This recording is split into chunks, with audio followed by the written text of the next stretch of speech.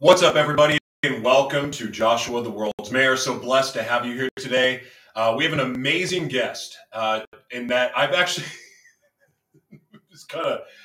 I've gotten to know him really well. Unlike typically with my guests, I don't get to know them until the day of the interview. In this case, I've had the opportunity to get to know our guest. We've talked a lot, and a lot of it has to do with us trying to broadcast over and over and over again, but the technology gods were not having it.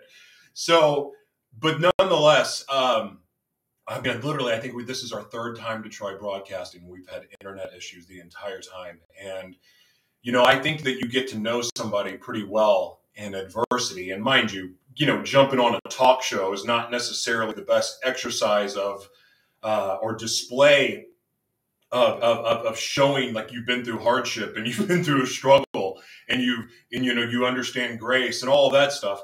But I mean, being on a talk show, and this is the livelihood for some people. This is what I do. This is what I'm blessed to do. And then we have our guests who are important because they're coming on to talk about something important, and all of that matters. And so to get really excited, to get yourself all pumped up to come on a show and share your heart, especially on a subject of what we're about to talk about with grief. My goodness. And it's like, gentlemen, start your engines. No race. Gentlemen, start your engines. No race. That's what it's been like. Try tinkering and everything. But through it all, just watch this man just be as cool as the other side of a pillow. I think I stole it from a rapper. Doesn't matter. But the point is, I got to see him and we got to talk through it all as we're working this stressful situation out because tedious and it was stressful. But I got to see his heart through it. My wife got to see his heart through it, who's not going to be a part of this interview, but she tried the second time. Anyway, I am excited to have our guest on because, one, I don't know a whole lot about grief. I just learned how to have my heart broken. That's a whole other story. But I learned that I was in trouble with my children when the very first time that they broke my heart because I knew then that was wrapped around their finger. But I haven't really experienced a lot of grief. Why? Because the two major deaths that I remember in my life, I was kind of a junkie. So I drugged myself out of any of the grief or any of the stages that people go through when they lose. I just numbed it. So I don't really know. Like when my father died, I hated my father. I showed up late to his funeral and I was fueled with so much angst and anger and rage towards him that I didn't care that I showed up late and high on cocaine to his funeral. So I haven't experienced the grieving process yet. I don't know what it's like, but I will tell you that our guest lost his wife and his son nine months apart. I can't imagine my life without my wife. Maybe my three other ex-wives I could, but this wife, no, I couldn't. Couldn't imagine losing either one of my children. And yet, I had other children before these children, and I neglected all of that. So I don't have a real appreciation or understanding of what grief is. But I do believe that we are taught every lesson that we're supposed to learn at some point. And I know myself will go through a grieving moment at some point, probably soon. Not to prophesy in my own life, but we live in very uncertain times, very interesting world. And so this interview is timely for me, but also I believe that it's going to be timely for a lot of you because you do know what it's like to grieve. Or maybe you suck at grieving and you need to grieve. Maybe this will be the thing. So without further ado, please welcome, and forgive me in my voice today, Mr. Paul Madsen. What's up, Mr. Madsen? How are you, sir? Hey, Joshua, welcome to me. Thank you for having me here. I appreciate the chance to talk with the world's mayor. How often does somebody get to do that? Not very often, unless you come on my show. I even own the domain, so I'm the official of the world's mayor.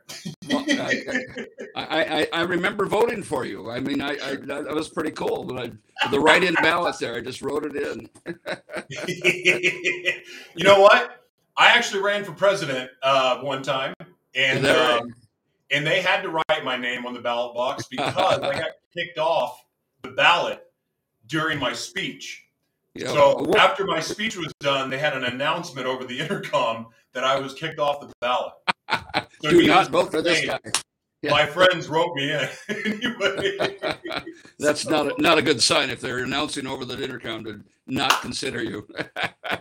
Sound like a no, not third at world all. country. Hey, who was the woman from California, the Marion that ran for president, got on a couple of debates there and everything? Oh, the spiritual guru, Marianne Williamson. Yeah. I mean, obviously she wouldn't have the constituency amongst the professional politicians and all that. But guess what? You know, she is a spiritual guru, and she's written a lot of books. She really raised her visibility, I think, for for her products out there, didn't she? She did, and that, I don't know how good of an investment it is to run for president. I don't know if they get their money back, or I don't understand the economics of it. Because frankly, I don't align myself with any of the political parties. But that said, right. I thought it was interesting when she ran, because I do know what she's about, and she's about the Christ consciousness lifestyle, right. And that's a tough. I mean, like if you've ever read the Course of Miracles, which is like the Bible for Christ consciousness people, it is a fascinating book, and her ideology. Some people say it's very new agey and it's out there. Some people say it's a complete blasphemy. But I don't know. I've read the Course of Miracles, and it sure sounds like that's what Jesus would say to me. So I don't know. I don't know what to believe about it. Well, I perhaps some people were their consciousnesses widened as a result of her running for office. So I was proud to see her do that. So. Yeah, I am too. And listen, anyone that'll stand on their spiritual beliefs, whether I agree with them or not, I admire them. And they immediately, in my book, I respect them, because standing on anything principled in this day and age is not a common trait. We don't see that very often. You really don't. I mean, it being a principled person is getting rarer and rarer. I don't know if it's the internet world, which has all the trolls and all the opinions and all that, or what it is, but it's harder to make a stand these days. Yeah, I made the decision to get off social media. Well, I think it was like officially this week, or I decided over the weekend, and then just tapped out. And It's been amazing how much less noise is in my head. And and I thought that I was contributing and doing something good, being a part of any part of the social media movement, as far as, whether it's spreading positivity or spreading truth or any of that. And I realized that I wasn't accomplishing anything. I was just stirring up angst in someone. There was someone out there, like, for all the people that may agree with what I'm saying, there's just as many that don't agree. Right, and then I'm just asking for confrontation. Well, my personality type, I'm a fighter. I'm a fighter, and I will fight you until I'm dead. Like, I don't care if I don't have a chance or not.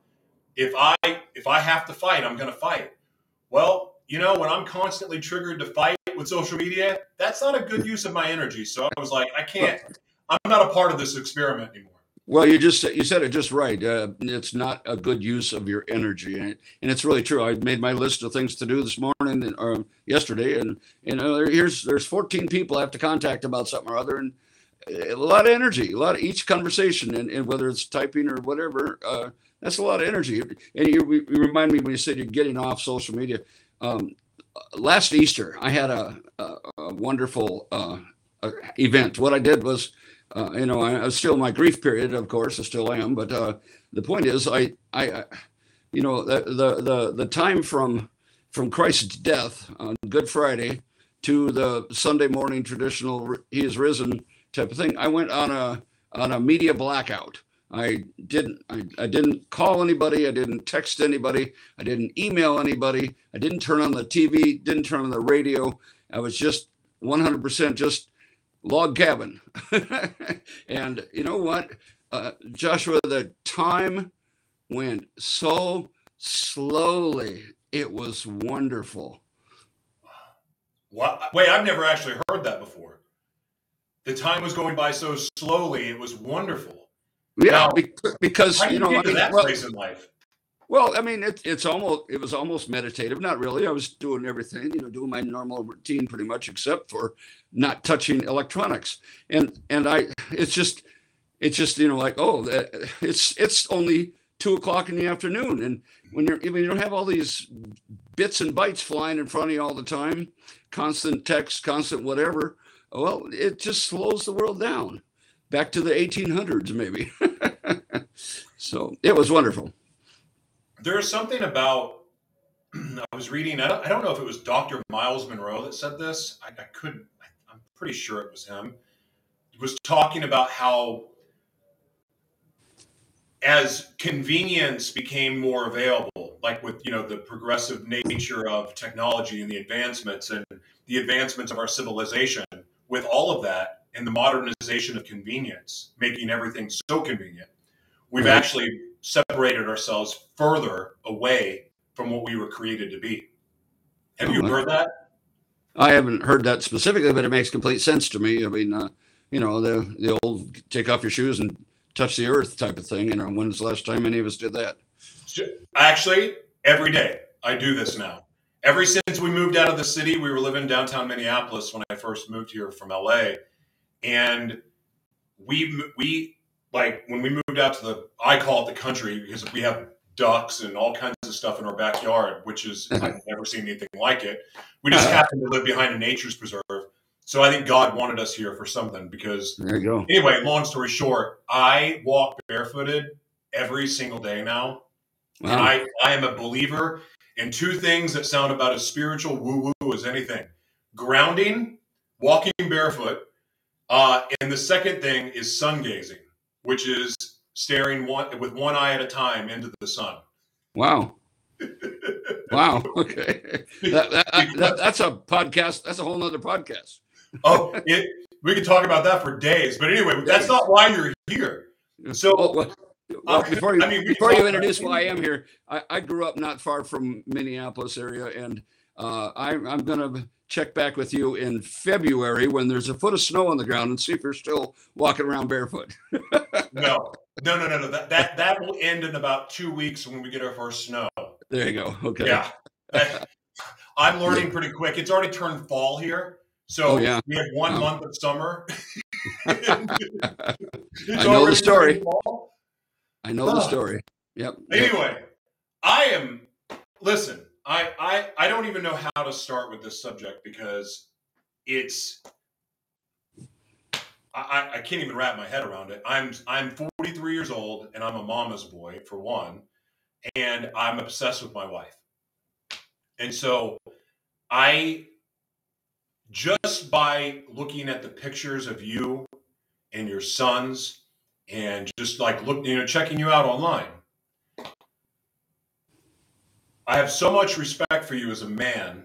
And I got a glimpse of it when we were trying to work out these technology issues, but I got a glimpse of the kind of man that you are by just seeing some of your family photos. And I have a lot of respect for you because I have no idea how you kept your family together after losing, well, the one that usually raises the flock and one of your sons. Like, how did that? It was actually my daughter. Daughter. I'm so sorry. Forgive me. My daughter was nearly 31 or nearly 32 years old when she passed. And then 9 months after that, my wife had died also. Both of them, neither one was sudden or like a car accident or suicide or anything like that. Both were long-term chronic illnesses. And it's kind of like, Joshua, when you go up to the St. Croix River there, not far from you, and it's a beautiful river with rapids and rocks and white water, and you can rent a canoe, or a kayak. And when you rent that kayak, you have to sign at the bottom there. It says, I'm not going to hold you guys liable if I die. And when you sign it, you just do it because that's, you have to sign lots of forms in life. Well, then when you flip over and you're pinned upside down in a kayak by a rock and you're not sure how many breaths you have left in your life, well, then that signature becomes real. You start living the actual reality of it. And so that's kind of what happened with us. And I mean, even when my wife was in a rehab facility and then a nursing home as her health continued to worsen, I'm still naive enough to think, she's going to get better. She's going to get better. And then one day it did hit me when I'm driving up the hill to visit her at the nursing home, and it said, she's not coming home from here, and that was a hard moment. So yeah, it is tough. You're right. It's a road that nobody should go down. But you know what, life. What's the quote? It's not original, but um, man plans and God smiles. I'm sure you've heard that one before. Oh, I think about this. I love that you brought this up because a lot of the work that we do is geared towards what's going to happen in the future, because the fourth industrial revolution, and for a long time, and this is actually this has contributed to me leaving to social media also, is that I believe that I know where technology is going because I've been given the same dreams and visions since I was a kid, and I started preparing years ago for what the world will look like in the fourth industrial revolution. But so to bring up that quote, the thing that reminded me of this is that because I was putting so much energy into what the enemy's plans were, and all my focus was going there instead of the promises of God and the things that I know are true. But one of the things that came up for me was that exact quote when I was obsessing over what was going to happen. Because I'm a conspiracy theorist by nature. I swear to you, I was just born to think that way. And so anyway, I was putting so much energy into that, and I was realizing that I was robbing and sucking the joy out of everyday life. So I stepped away from even posting or falling into that because we don't know. Yeah, we know that man can have plans. Like there can be negative plans or bad plans or even good plans. But the fact is, none of us are God, and none of us really know what's going to happen because we don't know God's plan. Right. And that to me has helped me shift where I put my faith. I mean, my faith and my relationship with God is very strong. It's everything to me. I have nothing without it. But it's really helped me channel in where I'm putting my faith and my energy because of that. So I like those sayings that people bring up because there's usually another side to it also that holds true. Like the truth will set you free. There's layers to that as well. So right. I appreciate you bringing that up. Yeah. Well, again, we didn't plan on these things, of course, and they were slow demises for both my daughter and my wife. And in my book, Men Grieve, I tell a little bit of the story about that, about them, but it's not a biographical type of blow by blow of in March this happened to her, and then December this happened to her, or anything like that. That's important backstory, but it's boring. And instead, Joshua, what I'm trying to do with the book is really kind of witness to other men about that's just so hard when your world's upset. I call it crazy. It just makes you crazy because you just circumvent and circle. You just constantly are on this rodent's wheel in your head, and you just can't get off it when you lose one, and then especially when you lose two. And so it's just a rough go. But the book is intended to be a little bit of a guide. It was inspired from I lost my wife and my daughter, and so I went to grief groups. There's a lot of good organizations. I mean, many of them out there.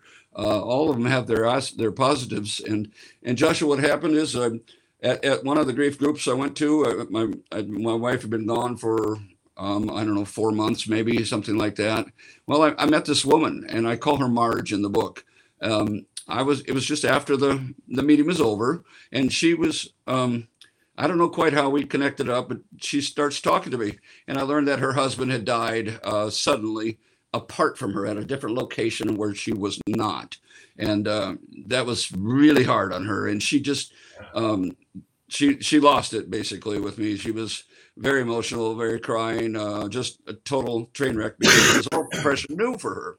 And I didn't really do anything, Joshua. I just kind of stood there and just kind of listened, a little different than my usual self. But Mhm. and when she was done, she had gotten it out. She was composing herself. Well, she just hugged me and thanked me and told me how much she appreciated what I did for her, which was just basically stand there. And anyway, her gratitude to me made me say one thing. It says, I want to do more of that. That feels really good to help someone. And so this was a kind of the motivation between of me wanting to write the book and do something like that. And so Yeah. go ahead. Oh, I was just going to say it truly speaks to the saying, the blessing is in the breaking. Like you found a gift through your trial, your breaking, like your heartbreak. You Well, found a yeah. gift, right? Well, it's true. I mean, I've written a few other books and had podcasts and TV shows and radio shows over the years and stuff. And there was always that struggle, as you probably know, for what is my message, what is my unique message.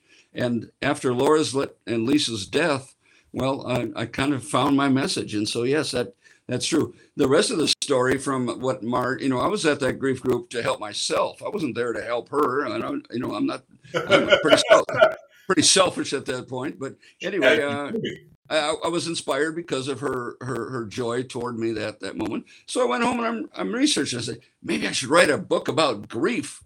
I know that's just what could be better. That's my personal story right now, right? Well, I'm looking at this little thing called Amazon. You may have heard of it, and there's a couple of titles on there. And I said, so I researched grief, and there are thousands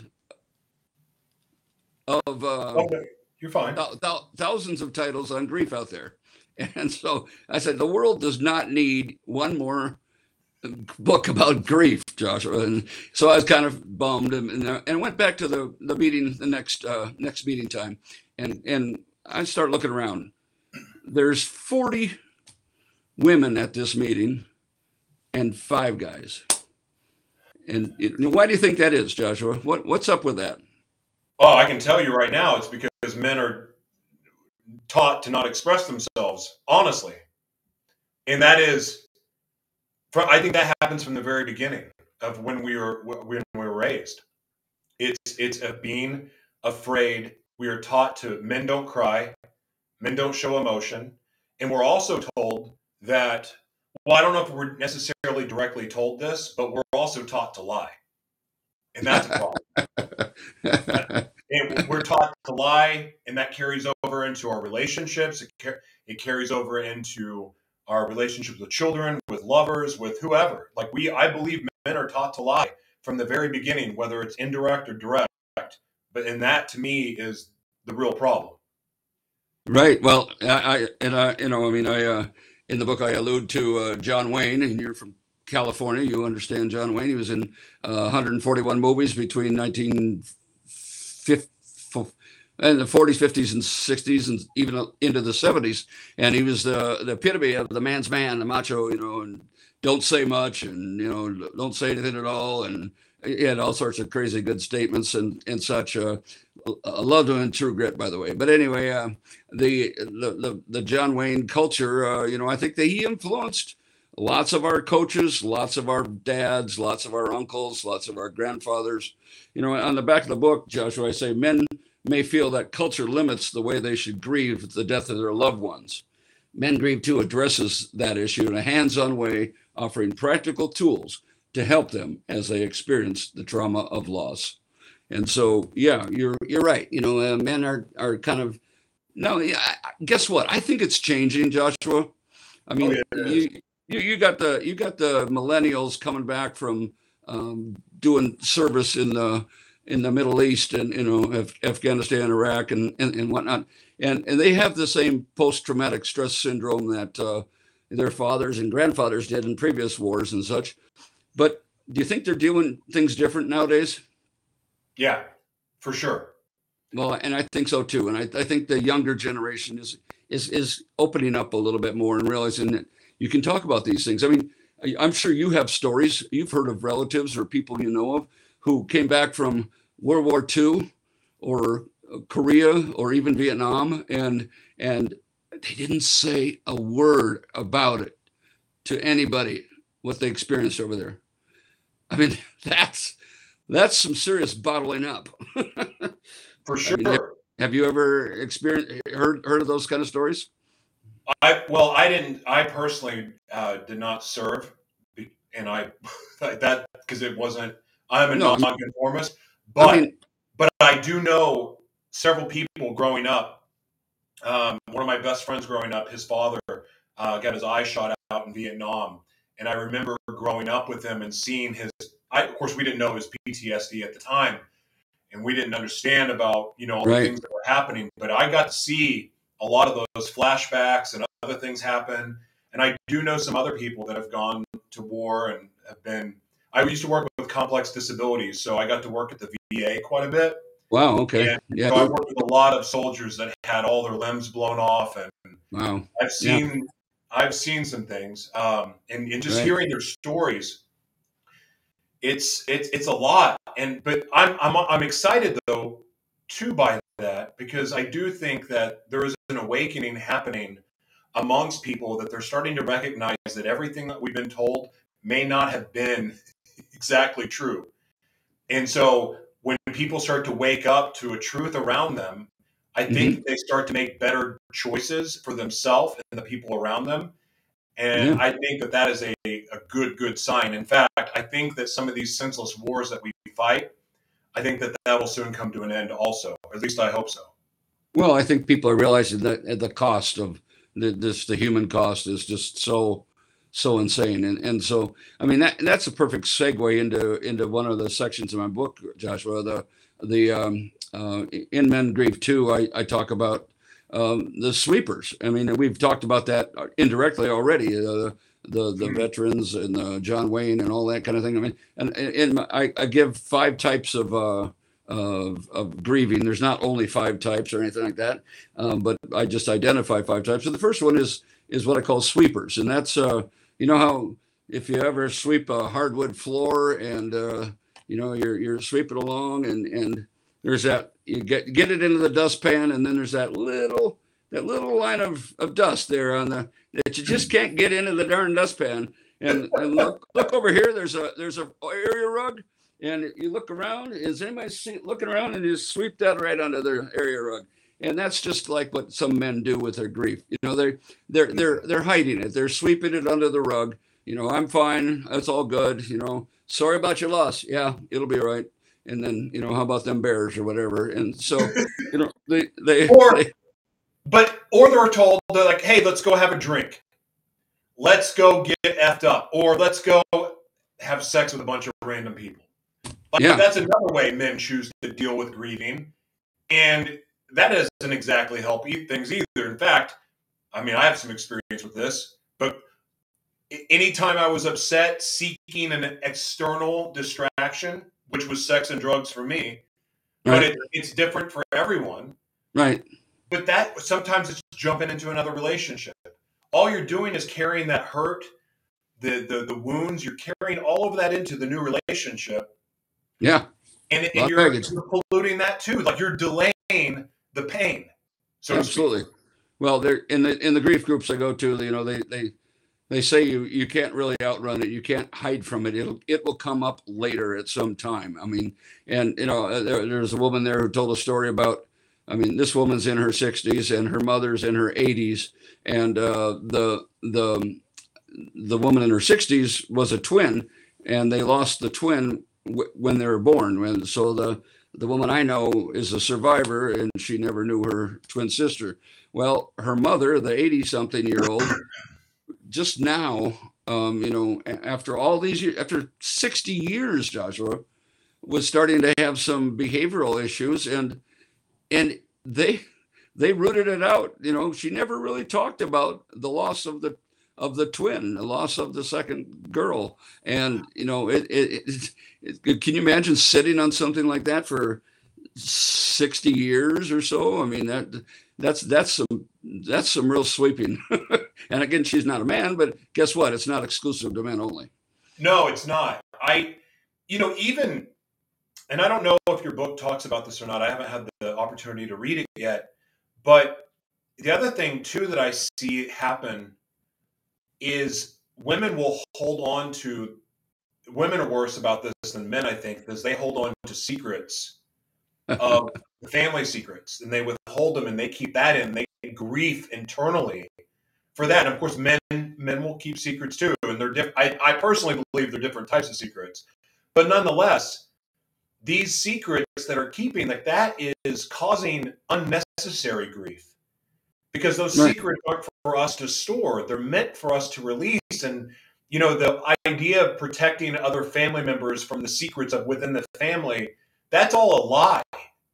And Yeah, I mean, all that's going to do is cause even more pain in right. the family. And I think it's a lie I know it's a lie from the enemy, because the whole concept of family is something that offends the enemy. Like, they don't Yeah. want families and strong families. You think about what's going on in the last few years with this, whatever the opinion of the pandemic is, and I will spare mine. But I will say, and of course, anyone that watches my broadcast knows exactly how I feel about it, but I'm not going to go the offensive route today. Okay. But I think that what I saw with this pandemic is we had an opportunity. Some people looked at it like it was a hardship. Some people looked at it like, I understand getting COVID sucked. It was awful. Worst experience of my life, actually, or as far as sickness goes. It was terrible. Yeah. But COVID also brought us an opportunity to get organized. It gave us an opportunity to heal our homes, because, well, now we're having to be under the same roof with our wife and kids for the first time. And, there was opportunities there. And Yeah. so, anyway, not spending too much time on that, I just want to say that, sometimes we look at life as it's happening to us. And it's something that is like, God is against us, life is, universe hates me, whatever people want to say. But I choose to believe that all of the hardships and the trials that we face, even when they hurt and they just rip your freaking guts out, there is an opportunity that is presented for each of us. Well, look at me. I agree. I mean, look at me. I fine-tuned my message. I started my career as a youth minister. I mean, I worked at a large church and trying to help the young people there to find their path along the Christian journey. And so I've been always oriented that way. And so when I hit the double speed bump of these deaths in my life, I found my message, and my friend, my dear friend, she describes it as a calling, and so I embrace that, and I am trying to get the word out. Just actually yesterday and today, someone on social media mentioned a comment. I posted a video about my book release party about Men in Grief too, and someone reacted to it, and they said, "I just lost my wife, and I picked up this book, and actually I do know the guy, and I sent him a personal note offline, and he said, I'm very early in my grief journey, but this book has already been helpful for me." And now, I guess he's my Marge too. I mean, I just love to be able to use the stories, use the journey that I've been on, Joshua, to be able to be out there in front of the guys who have this happen. Well, you're healing.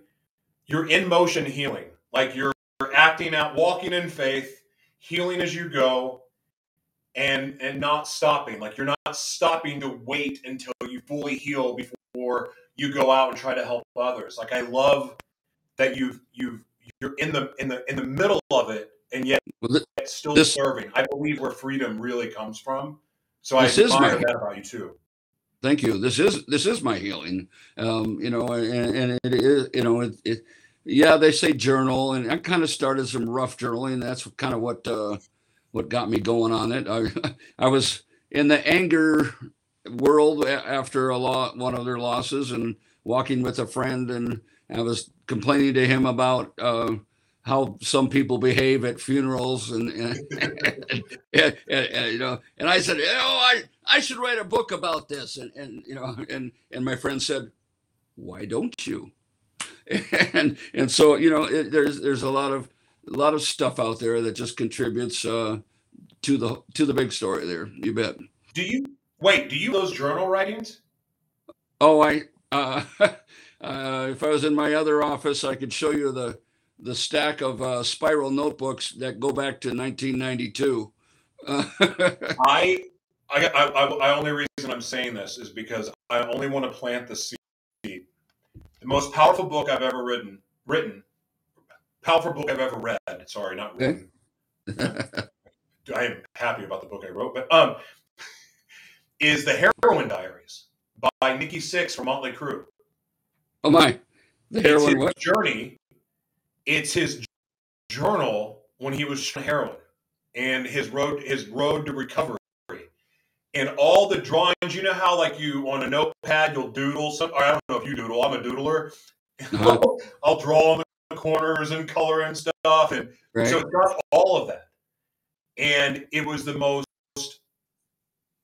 brutal reading I've ever done, yet never felt so connected to somebody because it was the raw notes, not put into book form. I mean, it was put into a book, but like it wasn't edited for a book. It was like, here's the notes. My point is this. It was, when I read that book, I was at a time of like trying to pull myself out of my, chem sex addiction and everything else. Reading that book really helped me look at those demons in the face and take it on. And so I'm bringing this up to say to you, you may have another book in you just by simply converting your notes into book form. Yeah. Oh yeah. And it could be powerful. Even the raw, angry stuff where you're cursing at God and all the other, and you're just pissed off because everybody in their right mind would understand why. Sure. You're writing that. Before I comment on that, I want to have your listeners hear the name of that book one more time. The Heroin Diaries by Nikki Sixx. Diaries. Okay, cool. I wrote it down myself. I think I'll check that out. You talk about the rough journaling and such, and and I don't know how many pages I had, but it soon worked its way onto the computer or the keyboard and all that. Anyway, I knew that I was an emotional wreck after the loss of my daughter and my wife 9 months apart, and so as I sat down to write Men Grieve Too, Joshua, I was somehow smart enough. I don't know if God guided me or what, but smart enough to say, you know what, I should probably have some proofers, some review readers, some beta readers help me out. And people kept appearing in my life. I mean, people I knew who I said she'd be great, he'd be great, they'd be great. And I ended up, the list got to be 12 different people who were all reviewed my very first manuscript and looked it over, and it is 500% better because they did that. But the reason I throw it out is I was angry. I was mixed up. I was everything that you are in the grief process. And there were sentences where I think I had 2 and 3 and 4 different kinds of formatting. I had exclamation points and underlines and italics and bolding, and I'm having some pretty smart journalistic English writing professionals, editors looking this over, and boy, I'm sure glad I did. So some lawyers, some medical people, there's all sorts of different people involved, and the punchline, Joshua, is one of my dear friends who has a strong journalism background.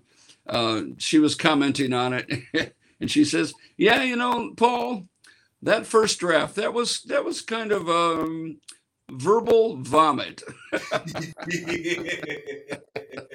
So hopefully it has evolved to beyond verbal vomit, and based on the feedback I'm getting, it has. That's awesome. Beware of verbal vomit. I'm a verbal vomiter. Yeah. So I appreciate that art form as well. Very Well, much so. I have listened to a couple of your hour and 30-minute shows, so I'm not going to fight you on that one. I actually, yeah, I can. You know what? And that's the thing too. I'm so grateful that we have our own network because I'm not like stuck under time constraints. Right. And if I feel led to talk about something, I don't want someone telling me I can't say it. So I'm very Yeah. fortunate to be Well, able to have a platform I can do that on. right. I do a show, a TV show called Behind the Words TV on local community television. And that's where I do what you're doing. I interview authors. And so many authors, they create a book, they work really hard on it, like I worked hard on mine. And this a lot of them just self-published. They spend a lot of money on it, but they get it out there and they hope the world's going to beat a path to their door. And guess what? That does not happen, does it?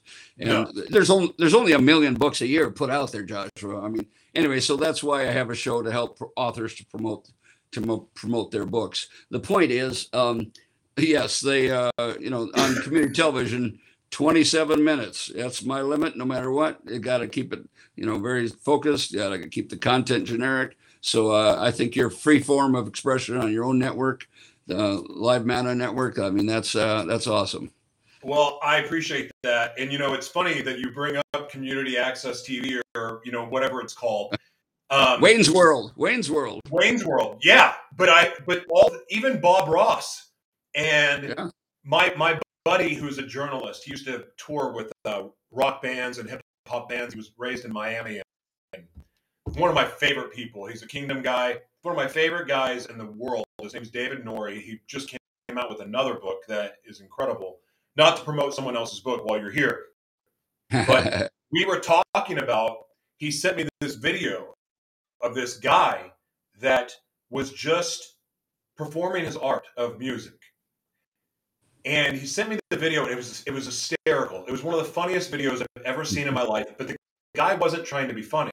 And it was really easy to go, to look at that, and I could feel people mocking this guy, always. Because of it's goofy. But I looked at it and I said, this guy believes in what he's doing enough to pay for TV time to put that on the air. That's a guy that has balls. And that's a guy that I have respect for. Because betting on yourself. He has a message and he's for the airtime. That says a lot about you. Because it's not easy. So the community access TV, God bless them, because to me, they're forerunners for independent media. Absolutely. Yeah, well, people have a message, and there's soup to nuts on that channel. But again, anybody who has a message is trying to share that message. God bless them. I have my message with my book, and I talk about the other types of grievers too. The weepers, the guys who can't stop crying. I talk about the sheepers, the guys who go analytical and go inside and cannot act because they're just so internal and withdrawn, and then other people who have lost their loved ones. That'd be the leapers. That's the one you were talking about. The guys who are looking for their next alcoholism or a date or whatever.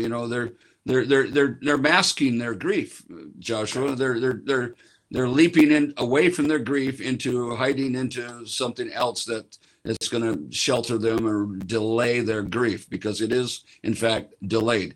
And as we maybe wrap up here, the idea of the goal, what I have, Joshua, for grieving men and for myself, I'm not there yet. I call it the keepers, and that's the one who are keeping the memories of their loved ones close, and they're keeping some semblance of a normal life, and they're keeping all the things that are important, but they're also keeping their life. And one gentleman, one of my readers, my beta readers, he was talking in depth with me during the deepest and the most early parts of my grief, and he said just 3 very important words, Joshua. He said, I was going off about something or whatever, and what should I do, and am I dishonoring their memories if I do this, and blah blah blah, all these different things. And he cut through all of that, Joshua, and he says, Paul, you're still here. And that, you can think about that a lot of different ways. God's not done with you yet. What's that? I said, God's not done with you yet. Yeah. Amen, brother. Amen. Yeah. No doubt. Wow, man. Paul, I'm really grateful for your time and your story. Will you please tell everybody? But first of all, I love what you're doing with the TV show. I love that you have a grasp on the importance of media. We've had so many different conversations already, even while there. There's a lot that you're doing that I think is amazing, and I love what you're doing. So please promote all of it: the TV show, your books, where they can find you, where they can support you, and we would love to have you back again. You're a wealth of information, and really, really, really just grateful for your journey and all that you're about. So please share with everybody where they can buy your book, support you, and everything else. Joshua, I just appreciate the opportunity to be on your platform. You've got a wide and growing populace out there, and it's a great opportunity for me to be part of that. And the Live Manna Network, what a great idea. I love what you do in your servanthood roles to other people as they coach in media and expand their own messages. And the way you do it, I still don't understand all that. but me neither. Oh God. And neither do your creditors, right? Anyway, bad joke. But the bottom line is, I thank you for the opportunity. My company is growmedia.com, just like it sounds, growmedia.com, www.growmedia.com. And my tagline is that my social media videos tell and sell the story of your book or business. And so that's what I do with my show and my individual consulting and coaching. But I was disrupted about all that, and by the deaths of my daughter and my wife. And so that, of course, became the Men Grieve 2 story. That's available on Amazon.com. Don't forget the comma, the grieve, and that'll get you right to it. And it's doing consistent. The first month when you come out is always the best, because that's when all your friends and relatives and everybody else helps out. But I'm pleased to see that it's consistent after that too. And with the help of wonderful shows like yours, Joshua, I hope to get the word out to some more men and in fact, women.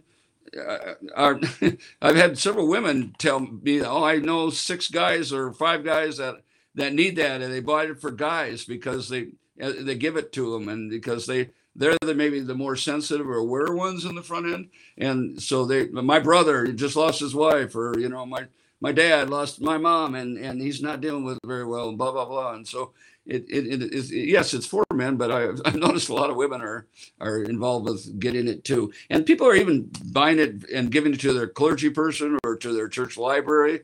And so it's not just about, oh, I don't have anybody in my life who's dead. It's about who else can you help with it? And it's a blessing to me to be able to get that word out. So Men Grieve 2 on Amazon.com and growmedia.com is my home base. Wonderful. Well, Paul, thank you so much for your time. God bless you and all that you're doing. And we look forward to having you back. I look forward to coming back, and thank you again, Joshua, for your great ministry here and your message and your unique mayor of the world, buddy. Thank you, sir. God bless you. See you soon. Bye-bye. Bye-bye. Paul Mattson, everybody. What an incredible story. Of course, you'll be able to, on our website, livemanna.org, be able to see the media kit. You'll find the transcription. You'll find the audio version, the video, of course, but also links where you can support Paul, buy his books. And frankly, look, I know his messaging hits home for a lot of people, because a lot of people are going through different variations of grief. So I know that he said that it's written for men, and it is, but I think it's good for, this is a personal opinion, but I think it's good for women to buy men's books sometimes, and vice versa, because I think it's good to know how the other sex thinks, not for any other reason other than understanding. My wife and I are on the same page 99.9% of the time, But man, I got to tell you, when we speak the different language, from the Venus language and the Mars language, woo! It's like, what planet are you on, woman? Anyway, long story short, I anyway, I recommend this book for men and women alike because again, I know with my wife, she's had to the adjustments that she's made with me having dissociative identity disorder. She's made some hard adjustments, but I know that it's learning how I think is what's helped her be what I need her to be as a wife when I'm having those moments that I'm not myself, and vice versa for me to her. So I recommend this book for men and women. That's the point. So God bless you. God bless Paul and all that he's doing. And I hope that this serves as inspiration for you, that you don't have to wait till you heal to start making sense of your pain. God bless you. Thank you for watching.